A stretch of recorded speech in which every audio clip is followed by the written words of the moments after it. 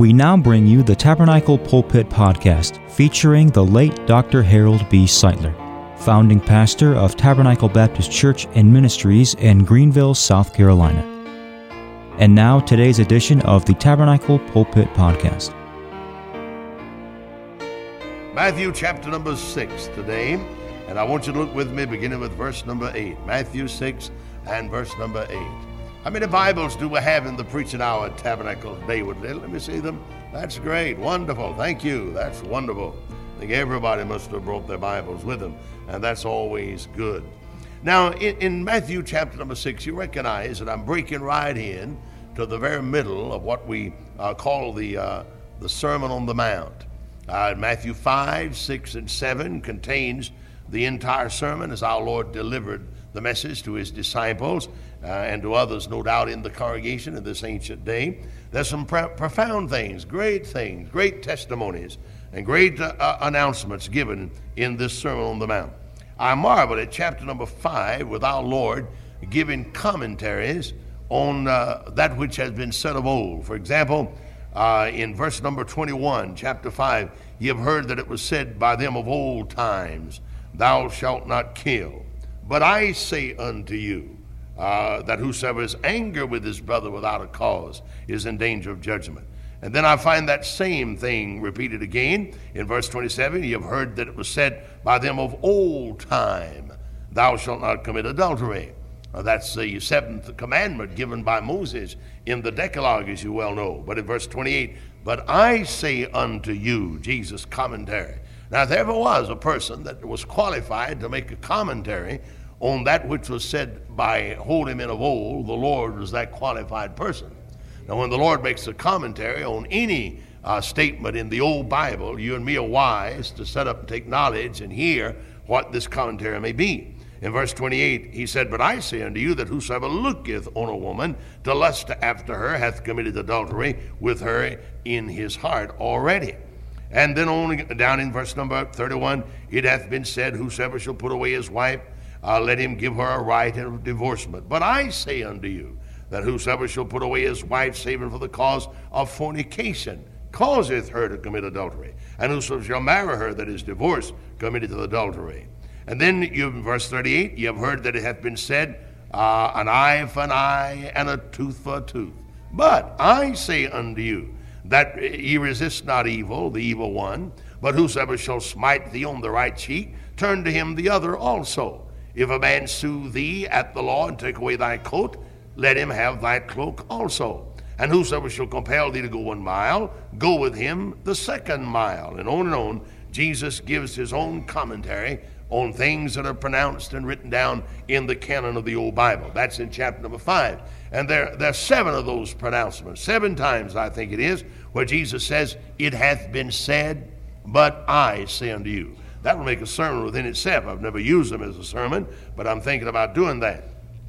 In verse number 5 of chapter number 6, Jesus went on to say, when thou prayest. Now, he takes for granted that men pray. Men ought to pray. I brought you a message last Sunday on prayer, and I'm going to speak again today on the matter of prayer.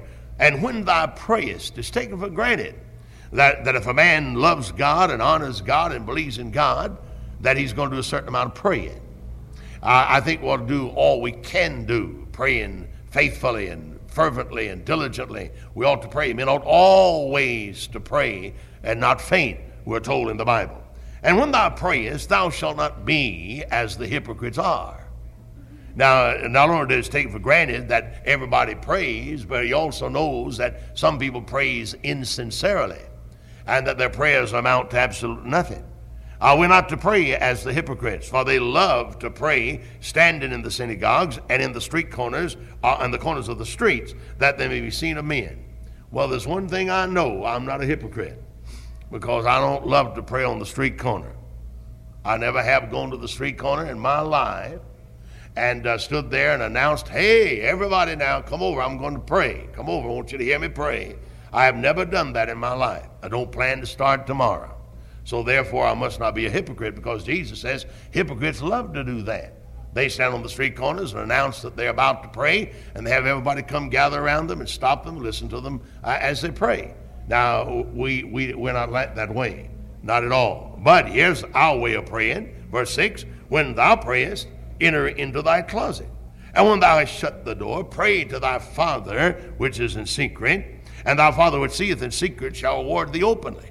Now, most of the praying that I do is that kind of praying. And I think most of the praying that the average one of us do ought to be that kind. Now, there are other times when we need to pray. Brother Aiken calls upon various ones of you in the congregation to pray.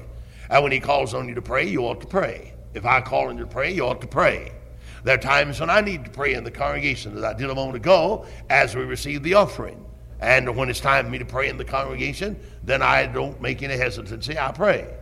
But that ought not to be the extent of our praying. That ought only to be the start of our praying. If a man prays like he ought to pray, there must be secret prayer involved in a healthy prayer life. Now, I think I ought to say that again. There must be secret prayer involved in a healthy prayer life. If all the praying you ever do is when Brother Aiken calls on you at Tabernacle, then that's something to be ashamed of and correct it. You've fallen far short. Now, I respect you for going ahead and praying if you're called on. But it might be wise for you just to go to Brother Aiken and say, no, Brother Aiken, don't call on me anymore, because I don't do much praying except when you call on me. I just feel like that might be wise on your part. Because the most of our praying ought to be secret praying, closet praying. Jesus said, don't pray to be seen of men or heard of men, because the hypocrites do that. And we're not hypocrites. I love the Lord, you love the Lord. I believe the Bible, you believe the Bible. We're not hypocrites. We want to please God, don't we? I think I could truthfully say that the great majority, 95% of this congregation today, sincerely desire to please God. Now, we may strike at the ball, we may fail sometimes, but we sincerely desire to please God. If I know my heart, that's so in my life. I sincerely desire to please God. And I'm sure that if I please God, then my prayer life must be healthy, must be scriptural and reasonable. And if all the praying you do is public praying, then there's a great vacuum, there's a great need in your prayer life. I have heard a time or two of men who will call on to pray who would say, I beg to have me excused. And they just don't pray. Now, that's a little bit embarrassing. I wouldn't recommend you do that. If I was called on to pray, I think I'd stumble through it. And then when I got through praying, I think I'd go to the closet and say, Lord, I sure did fail. I made a mess out of it. Please forgive me. And I'll try to learn to pray a little bit better next time. I think I'd go ahead and pray if I was called on. What I'm trying to say is that we need a secret place of prayer. The Lord said in verse 6, when thou prayest, enter into thy closet, and when thou hast shut the door. Now, that's secret. Your wife doesn't hear, the husband doesn't hear, the children doesn't hear. Nobody hears you. That's secret.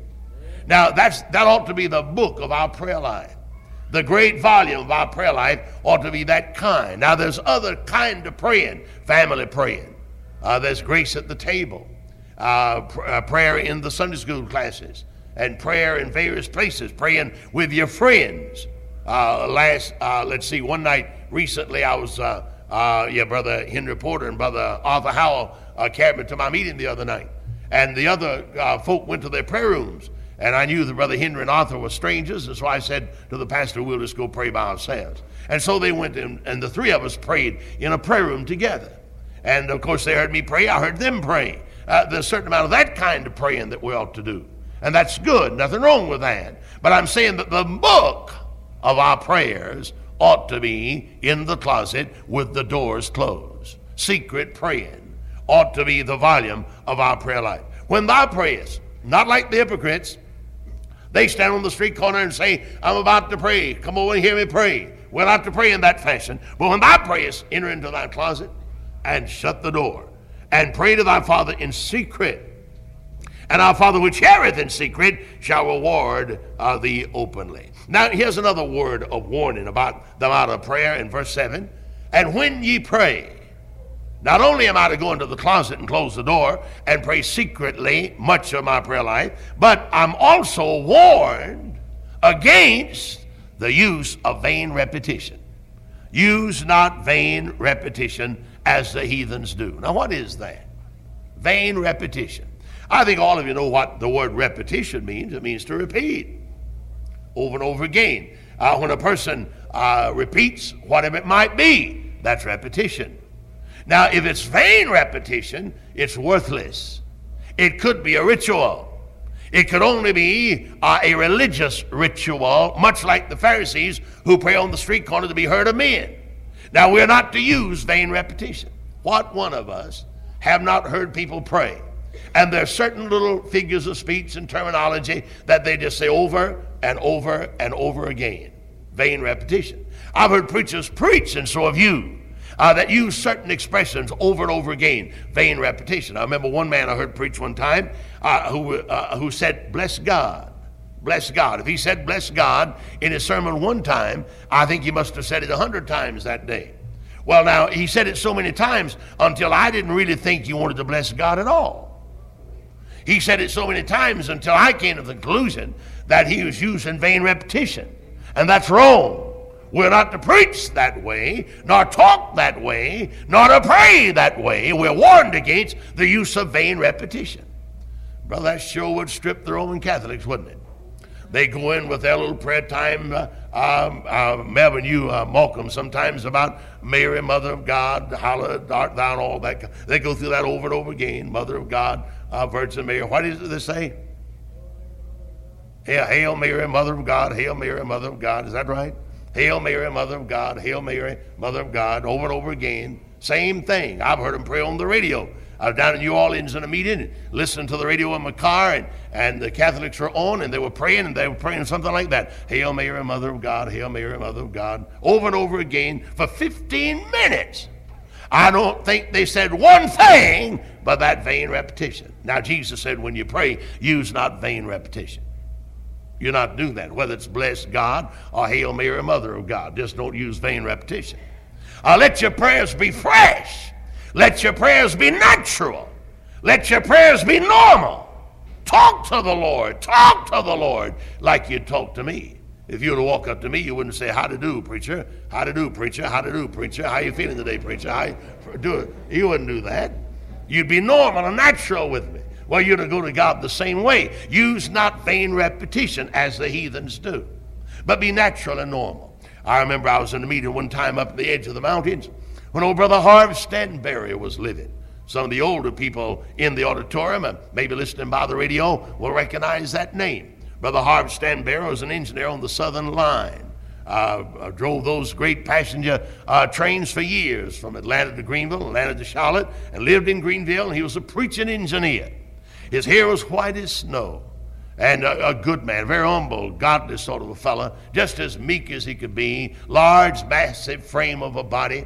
He's dead now. His wife is dead. They had a daughter that became mentally ill for some reason and lived long years in the institution in Columbia and finally died there in the institution in Columbia. Only child they had became mentally deranged. And he carried a heartache and a broken heart all the days of his life. That might have been one of the reasons his hair was white as snow. But I was preaching for him one time, and he had prayer before I went to the pulpit. And the church had a center aisle, 2 lines of pews, and the aisle was in the middle. And old Brother Harv Stanberry left the pulpit and went down and got on his knees on the floor in the middle of those pews in that center aisle and commenced to pray. And I was seated over in the amen corner. I hadn't gone to the pulpit as yet. And he began to pray, and I never have heard such a prayer in my life. It became so wonderful and so interesting to me until I opened my eyes. And I think when people pray, you ought to close your eyes. I think it's being presumptuous and self-willed for you to sit there and look around while somebody's praying. That's irreligious. That's sacrilegious. I wouldn't do that if I was you. I think I'd have enough respect for the congregation and enough respect for the holiness of God and the might of God and the person of God. I believe I'd close my eyes while Brother Aiken is praying, or the pastor's praying, or anybody else is praying. But that prayer got so interesting. And the way he prayed and the terminology he used became so interesting until I had to look at it. I just had to see it. And when I opened my eyes, I saw that old man on his knees with his white head bobbing up and down in that prayer. and he'd say something like this. He said, now, Lord, I want you to bless all your children. He'd say, I come down and spread all my cares out at your feet. And he'd talk kind of slow, and he'd say, now, I want you to do this and the other, and just nearly blessed me to death. I don't recall having heard anybody pray that way in my life before. And it thrilled my soul that a man could be so close to God, he'd talk to God like he'd talk to me. And that's the way it ought to be. We ought to be so personal with God and familiar with God and on such praying terms with the Almighty until our prayers would not need vain repetition. We just wouldn't need vain repetition. If you're living close enough to God, you can find a lot to talk about without using vain repetition, can't you? You know, a person that uses vain repetition reminds me of a person that's got something in his life that ought not to be there. And he rushes in and says as much as he can in as short a time as he can so as to hurry up and get away. I think he was a little bit afraid that God may put his finger on something in his life that ought not to be there. So he rushes in and says his prayer and then rushes out before God has time to indict him or to convict him or reprove him or rebuke him. Don't use vain repetition. Go in before the Lord and be humble and be natural and normal in your prayer life. Now look at verse 8. Be not ye therefore like unto them, the hypocrites, for your Father knoweth what things ye have need of before ye ask him. Now after this manner, therefore, pray ye. Now I'm about to read out of the Sermon on the Mount what we often call the Lord's Prayer. Now if you're going to be technical, this is not the Lord's Prayer, but rather a model prayer. Technically, I think John 17 would better qualify as the Lord's Prayer than these verses that I'm about to read. But we ordinarily refer to this prayer as the Lord's Prayer. Now, the truth is, this is a model. This is an illustration of what a prayer ought to be like. And the things that our Lord incorporates into this prayer ought one way or another become incorporated in all your praying and mine. It ought to become involved and part of your praying and mine. And in that way, this that I'm about to read is a model prayer, an illustration of what a prayer ought to be like. Now look at it in your Bible. Our Father which art in heaven, hallowed be thy name. Thy kingdom come, thy will be done in earth as it is in heaven. Give us this day our daily bread, and forgive us our debts as we forgive our debtors. Lead us not into temptation, but deliver us from evil. For thine is the kingdom, and the power, and the glory forever. Amen. Now, I want to speak on that prayer for a moment today. And there's some things about it that I think are very important that our Lord set forth. Number one, I'd remind you that this prayer contains as a model, as an example of what a prayer ought to be, this prayer begins with a proper approach. Note Jesus said, when ye pray, say, Our Father, which art in heaven, hallowed be thy name. Now, as far as I'm concerned, Jesus, when he said that, taught me and you how to approach a throne of God's grace in prayer in a proper fashion. Now, I think sometimes some people rush into the presence of God where angels fear to tread. They're bold and blunt in their approach to the Almighty. What one of us haven't heard a prayer on the radio or maybe TV out of Washington or maybe from some great university or maybe from Columbia? This prayer is going out and some religious dignitary is reading the prayer. And he begins the prayer very bluntly by saying, God, we so-and-so. And that's how he starts it. Now that's as wrong as it can be for a man to approach a throne of God in that fashion. Now if you make a proper approach, and you ought to be, you would not write a letter without a salutation. There is not one single epistle in the New Testament that doesn't have an introduction. There is no such thing as proper sermonizing without an introduction. There's an introduction in everything we do. You write a letter, there is an introduction. If I went to the office and sat down at the typewriter to write a letter to somebody, I would not put a letterhead in the typewriter and roll it around and about halfway down the page say, I'd like to see you Tuesday morning, 10 o'clock, so-and-so, and leave off sincerely yours, so just sign my name. That would be grossly improper. You just wouldn't do that. And if somebody got a letter from me written that bluntly, it would cast a reflection upon my intelligence, upon my attitude, upon my character, you see. Now, when you write a letter, you start it off like it ought to be. And you introduce that letter. You don't get right into the heart of the things you're writing about in the first word. Not at all. But usually you say something in the introduction of that letter that's common, that's precious, and that is worth the mention, you see. And with that, you introduce what you're going to write in that letter. Paul did the same things in every one of his epistles. 13 epistles of Paul in the New Testament. And without exception, every one of the epistles begin with what we call a salutation or an introduction, you see. He doesn't get right into the body of the weight of the matter or the burden of the epistle, but he introduces the epistle, and then he brings the burden of the epistle to the people. Now, that may be or may not be a good illustration, but that's what I'm talking about in this matter of approaching God. You don't walk up to God and say, God, I want you to do thus and thus. No, you don't. And if you do that, then you're not following the example that our Lord gave in this model prayer. Now, Jesus said, when ye pray, say, Our Father, which art in heaven, hallowed be thy name. And brother, that's saying a mouthful. When you say, Our Father, you admit and confess sonship. When you say, which art in heaven, you admit and confess there is a heaven, and that's where God's throne is. When you say, hallowed be thy name, you admit and confess that God is great and holy and worthy of our worship and praise and adoration. And you properly approach God with that kind of terminology. But to bluntly walk up to God and announce the thing you want would be as inappropriate and as wrong as it could be. So, here is the proper approach. When thou prayest, say, Our Father, which art in heaven, hallowed be thy name. Approach it like it ought to be. Now, ordinarily, when you pray, you say, Our Heavenly Father, our God and Father of our Lord Jesus Christ, bless your name. Thank you, Lord, for this or the other.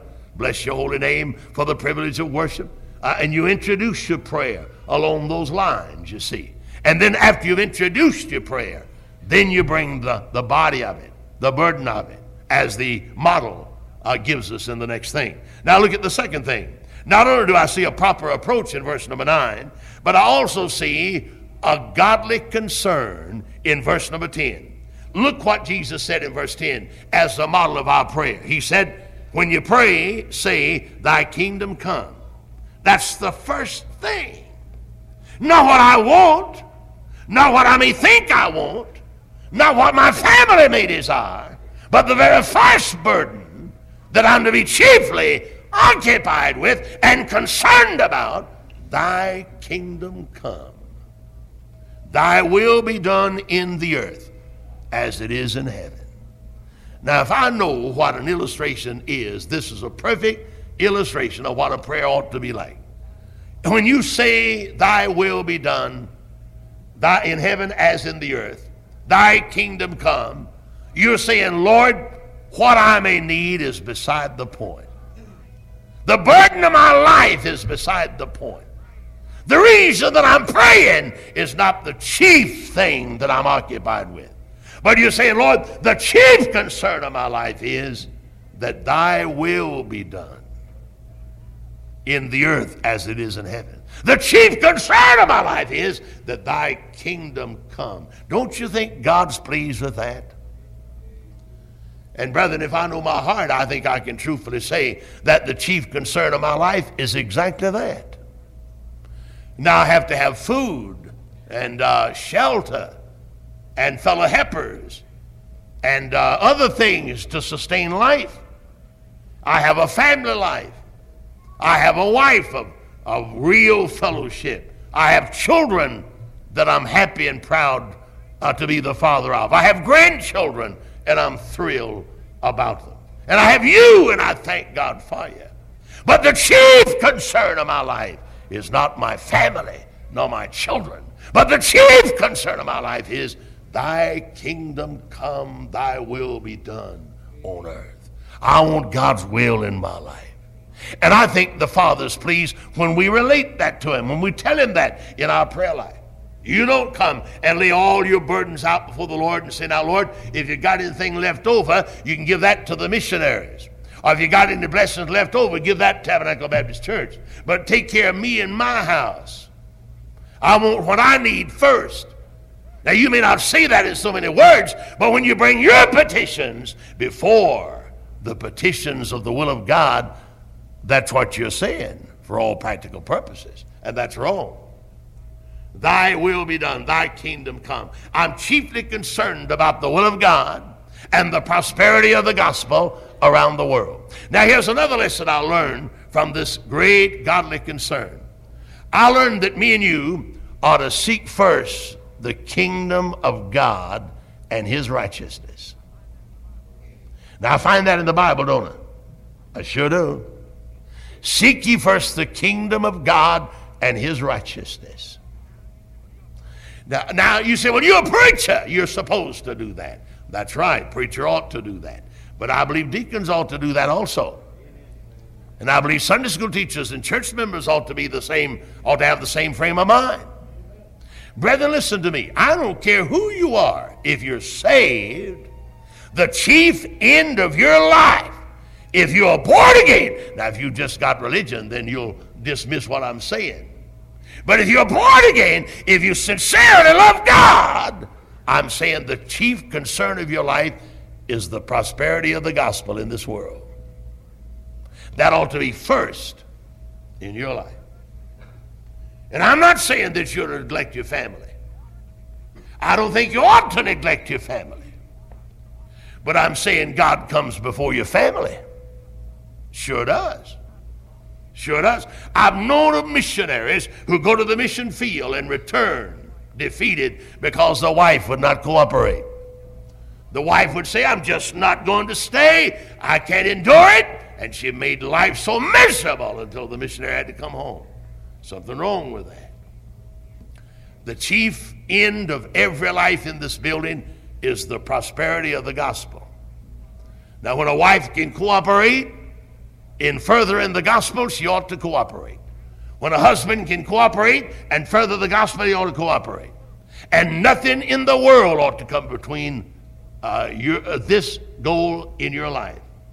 That ought to be first. Oh, but preacher, my life is so involved. You're not a bit more involved than I am. You have got so many things to do. You don't have a bit more to do than I do. The chief end of your life and my life is to please God. Amen. Now I want to please my wife.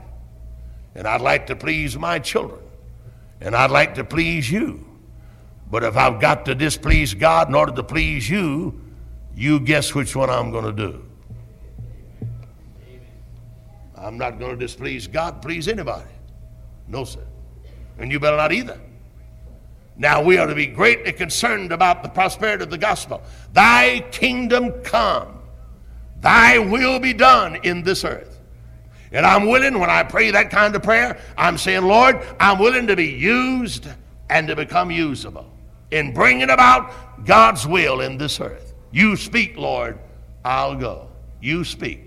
Now my job, my ministry may be little. I may have a little part in God's great vineyard. And I recognize that my ministry is little, but I do have a part. And so does every one of you in this building. You have a part. And you have no right to place anything in the world over and above your part in God's vineyard. Not a thing. Not even your children. Not even your children are to be placed over and above.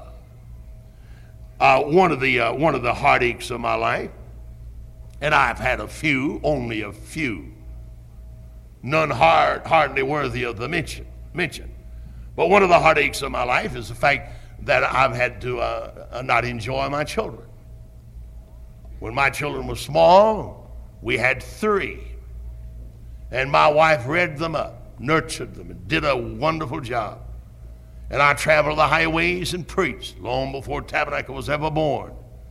And my little fellows, when I started preaching years ago, before I was ever called to a church, my brother that's in this building now helped me borrow $135. And with that $135, I bought a little old 20 by 40 gospel tent. And I had made the seats that we used in that little old tent out of lumber that I salvaged out of boxcars that brought merchandise into Greenville to the place where I worked, Thomas and Howard. And we'd unload those boxcars, and sometimes they'd have lumber to brace the merchandise to keep them from being damaged in transit. And I'd take that lumber out and pull the nails out of it and salvage it. And I got enough over 6 or 8 months of that kind of salvage process to build about 15 or 20 homemade pews. Brother, they were pews with a little P. Anything I build is not much to it. You put her down in the way of a saw and a hammer. What are you laughing at, Brother Melvin? But at least we use them. And I remember Jimmy, he'd go down to the warehouse with me on Saturday, and I'd help my wife take care of him. I'd carry him down to the warehouse, and I'd work on those pews on Saturday when I got off. I worked during the week, but I built those pews on Saturday afternoon. And he's going with me. He may not even remember it, just a little old boy, 2 or 3 years old. And I didn't have the joy of playing with my children or picnicking with my children, you see, because I was busy with the gospel. Now, I'm not saying that for you to feel sorry for me. If I had my life to live all over again, I wouldn't change it one bit. My children have turned out all right. You say, well, you need to... No, they turned out all right. My wife did a masterful job. And my Heavenly Father helped her, and I preached the gospel, and my kid has turned out all right. Hallelujah. Now, you better turn yours over to God, too, and mind the things of God, you see, and become occupied with the big thing in your life. The big thing in your life is serving God. Now, I don't mean by that you don't neglect your wife and abuse your children. Not at all. I don't mean that. But I mean that first, the great concern of my life is, thy will be done, thy kingdom come. Then number 3, in the next verse, here is an humble request that I want you to look at. Jesus said in this prayer, this model prayer, when you get through your proper approach, when you express your godly concern, then here is your humble request. Give us this day our daily bread. There's not much of that, is it? And that's the way it's to be. I'm not to get on my knees and say, now, Lord God, I want you to help me make $1 million in my lifetime. You know, I never have prayed that in my life. And I have no plan to start it. Let me make $1 million. No. If I had $1 million, it'd just be $1 million for the Lord. I don't have it. Never will have it, I don't suspect. But I never asked God for $1 million. But I've asked him for bread. And that's the humble request we ought to make. I have never asked God to let me live in a mansion on the hilltop. I've lived comfortably and live now comfortably.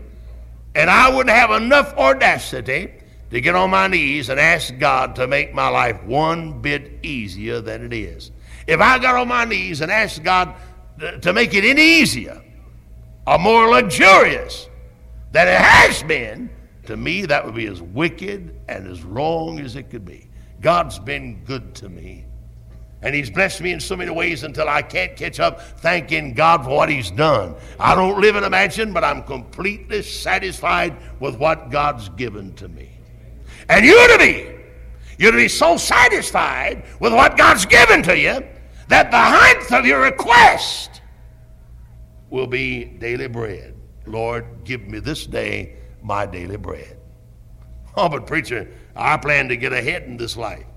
No, you get daily bread and you're ahead. Just ask the Lord to give you daily bread. You're all right. Yeah, the time might come when God had to perform a miracle to do that.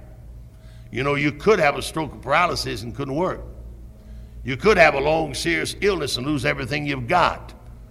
If you had one major surgery of major proportions that break the average one of us financially. So you better start praying where Jesus taught us to pray. Give me this day my daily bread. There's not much to that. That's very humble. Somebody said, well, attempt big things. I read these days until about the fact that some preachers have discovered how to become rich. I got a letter the other day advertising a book on how to succeed and how to get miracles. One so-called great preacher of our day said, expect a miracle daily. Well, wait a minute. I don't know. The Bible says that we're to be meek. And Jesus says, ask not for a miracle, but for daily bread. Somebody's fouled up down the road. You say, well, you ought to get rich. A saved person ought to be rich. Well, where do you find that in the Bible? You don't find it in the Bible. No, your humble request, Lord, give me this day my daily bread. Now I want to say to you, if you'll pray that humble prayer, God will give you daily bread if you do have a stroke or paralysis. God will give you daily bread if you lose every dime you've got in a major illness. God will take care of you until you die if you'll ask him for daily bread. An humble request. Ask God for the humble things. Don't bother about the big things. Ask God for the humble things. Oh, but I want to be big. That's the curse of this day. Everything wants to be big. It's got to be out of proportions. Great, big, got to be big. You don't find that in the Bible. Then I want you to know another thing. In verse number 12, Jesus said, forgive us our debts as we forgive our debtors. And I see something in that. Here is a required condition of our prayer. You'll not get your prayers heard before God until you pray verse number 12. Forgive us our debts as we forgive our debtors. In other words, forgive us our trespasses as we forgive those that trespass against us. And if I won't forgive my brother that may trespass against me, neither will God forgive you your trespasses. Here is a required condition of answered prayer. If somebody has trespassed you, violated you, slandered you, persecuted you, said all manner of evil against you, falsely, and you won't forgive that person, you hold aught in your heart, you say, I'll not forgive, I'll just not forgive, you disqualify your prayer life. And brethren, it's not worth it. It'd be far better for you to forgive and bear the hatchet and forget it and have your prayers heard and answered than it would be to seek revenge and have God tie up your prayer life and disqualify you when you get on your knees. Here is a required condition. Forgive me my trespasses as I forgive those that trespass against me. You can't pray otherwise. Then I want you to note in verse 13, here's something that's really tremendous, I think. Jesus in this model prayer said, pray, lead us not into temptation, but deliver us from evil. Now, may I remind you that God doesn't tempt any man to evil through the flesh. In James 1, verses 13 and 14, the Bible declares that when you're tempted, you're drawn away of your own lust. Don't blame God for it. Your own lust, your own will, and temptations come through your flesh. God does not lead men into fleshly temptations. What Jesus is saying here is, Lord, if it be thy will, let this day pass without a major testing of my faith. The testing of the faith is not an easy thing. Think it not strange concerning this fiery trial, fiery testing, which is to try thee as though some strange thing had happened unto thee. Those days are hard. When God subjects your faith to a fiery trial is hard. Now you have a right to say, now Lord, don't lead me in that today, but deliver me from that evil. And let me have a good day without the testing of my faith. You have a right to pray that. But sometimes God allows your faith to be tested. You remember one time Jesus said, Peter, Satan hath desired thee. What for? To sift thee. Well, that's going to be bad. No, Jesus said, I didn't let him do it. He desired it, but I wouldn't let him do it. Job came to God, and the devil said, now, God, that man's a hypocrite. And God said he's not. The devil said he is. God said, I'll prove it. Devil said, all right, I'll show you. He'll curse you and die. And you know what happened? God said, devil, you can do anything you may except take his life. His life is in my hand. And the devil afflicted Job. Sores broke out. 10 children killed instantly. His wife turned against him. All of his wealth swept away. His cattle gone. He became a pauper overnight. And in all of that, Job maintained his integrity and never accused God foolishly. Now that's a fiery trial. That wasn't pleasant. But that was God's man being subjected to a fiery trial. And Jesus said, when you pray, you may say, Lord, lead me not into that kind of a temptation, but deliver me from that evil. If it's your will, do that. And then finally, in verse number 13, the latter part, for thine is the kingdom, the glory, and the power forever. Amen. Now that last clause, I see in that a godly praise. A godly praise. Now may I say this to you. Every prayer that you pray, whether it's public or private, ought somewhere in the body of that prayer have a godly praise for the Almighty. One way or another, through some expression or some terminology or some word of praise or worship. Every prayer ought to have incorporated in its body a word of praise to Almighty God. Can you imagine the vibration that would be set up in America if the next time there's a great dignitary in Washington that prays, and every once in a while they have an inauguration or they have a funeral in Washington and it's telecast around the world, and somebody will pray a prayer that's as dead as 4 o'clock in the morning? Can you imagine what would happen in America if that person suddenly in his prayer set out to praise Almighty God? I mean, right at the close of it, he'd say, now, we honor thee as the great God of this universe, as the miraculous Father of a virgin-born Savior, who lived in the world sinless and spotless, and who died victoriously and vicariously on the cross, and who got up out of the grave, hallelujah, and shook the dust off his robe, and then went back to heaven 40 days later in some golden daybreak, hallelujah, coming back. Can you imagine the vibration to be set up in America if somebody would pray that way? Well, you may never stand before a TV camera with all the world looking upon you to pray. Chances are you won't. But when you go to that closet and close the door, you can pray that way. Amen.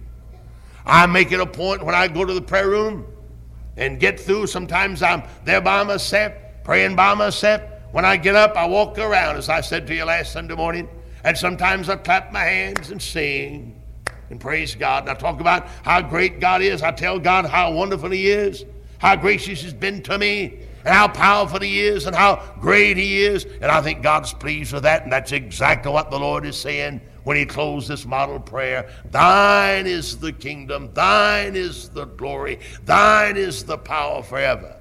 Every prayer ought to have a godly element of praise about it. Praise God when you pray. Now here's a model prayer. I think Jesus gave it for that. I don't think God intended when He gave us this prayer in the Sermon on the Mount for me and you to get up and quote it and let it be our prayer. You say, well, I think I'll do that. Well, I couldn't gainsay it. You do it if you will, but I don't think it was given for that purpose.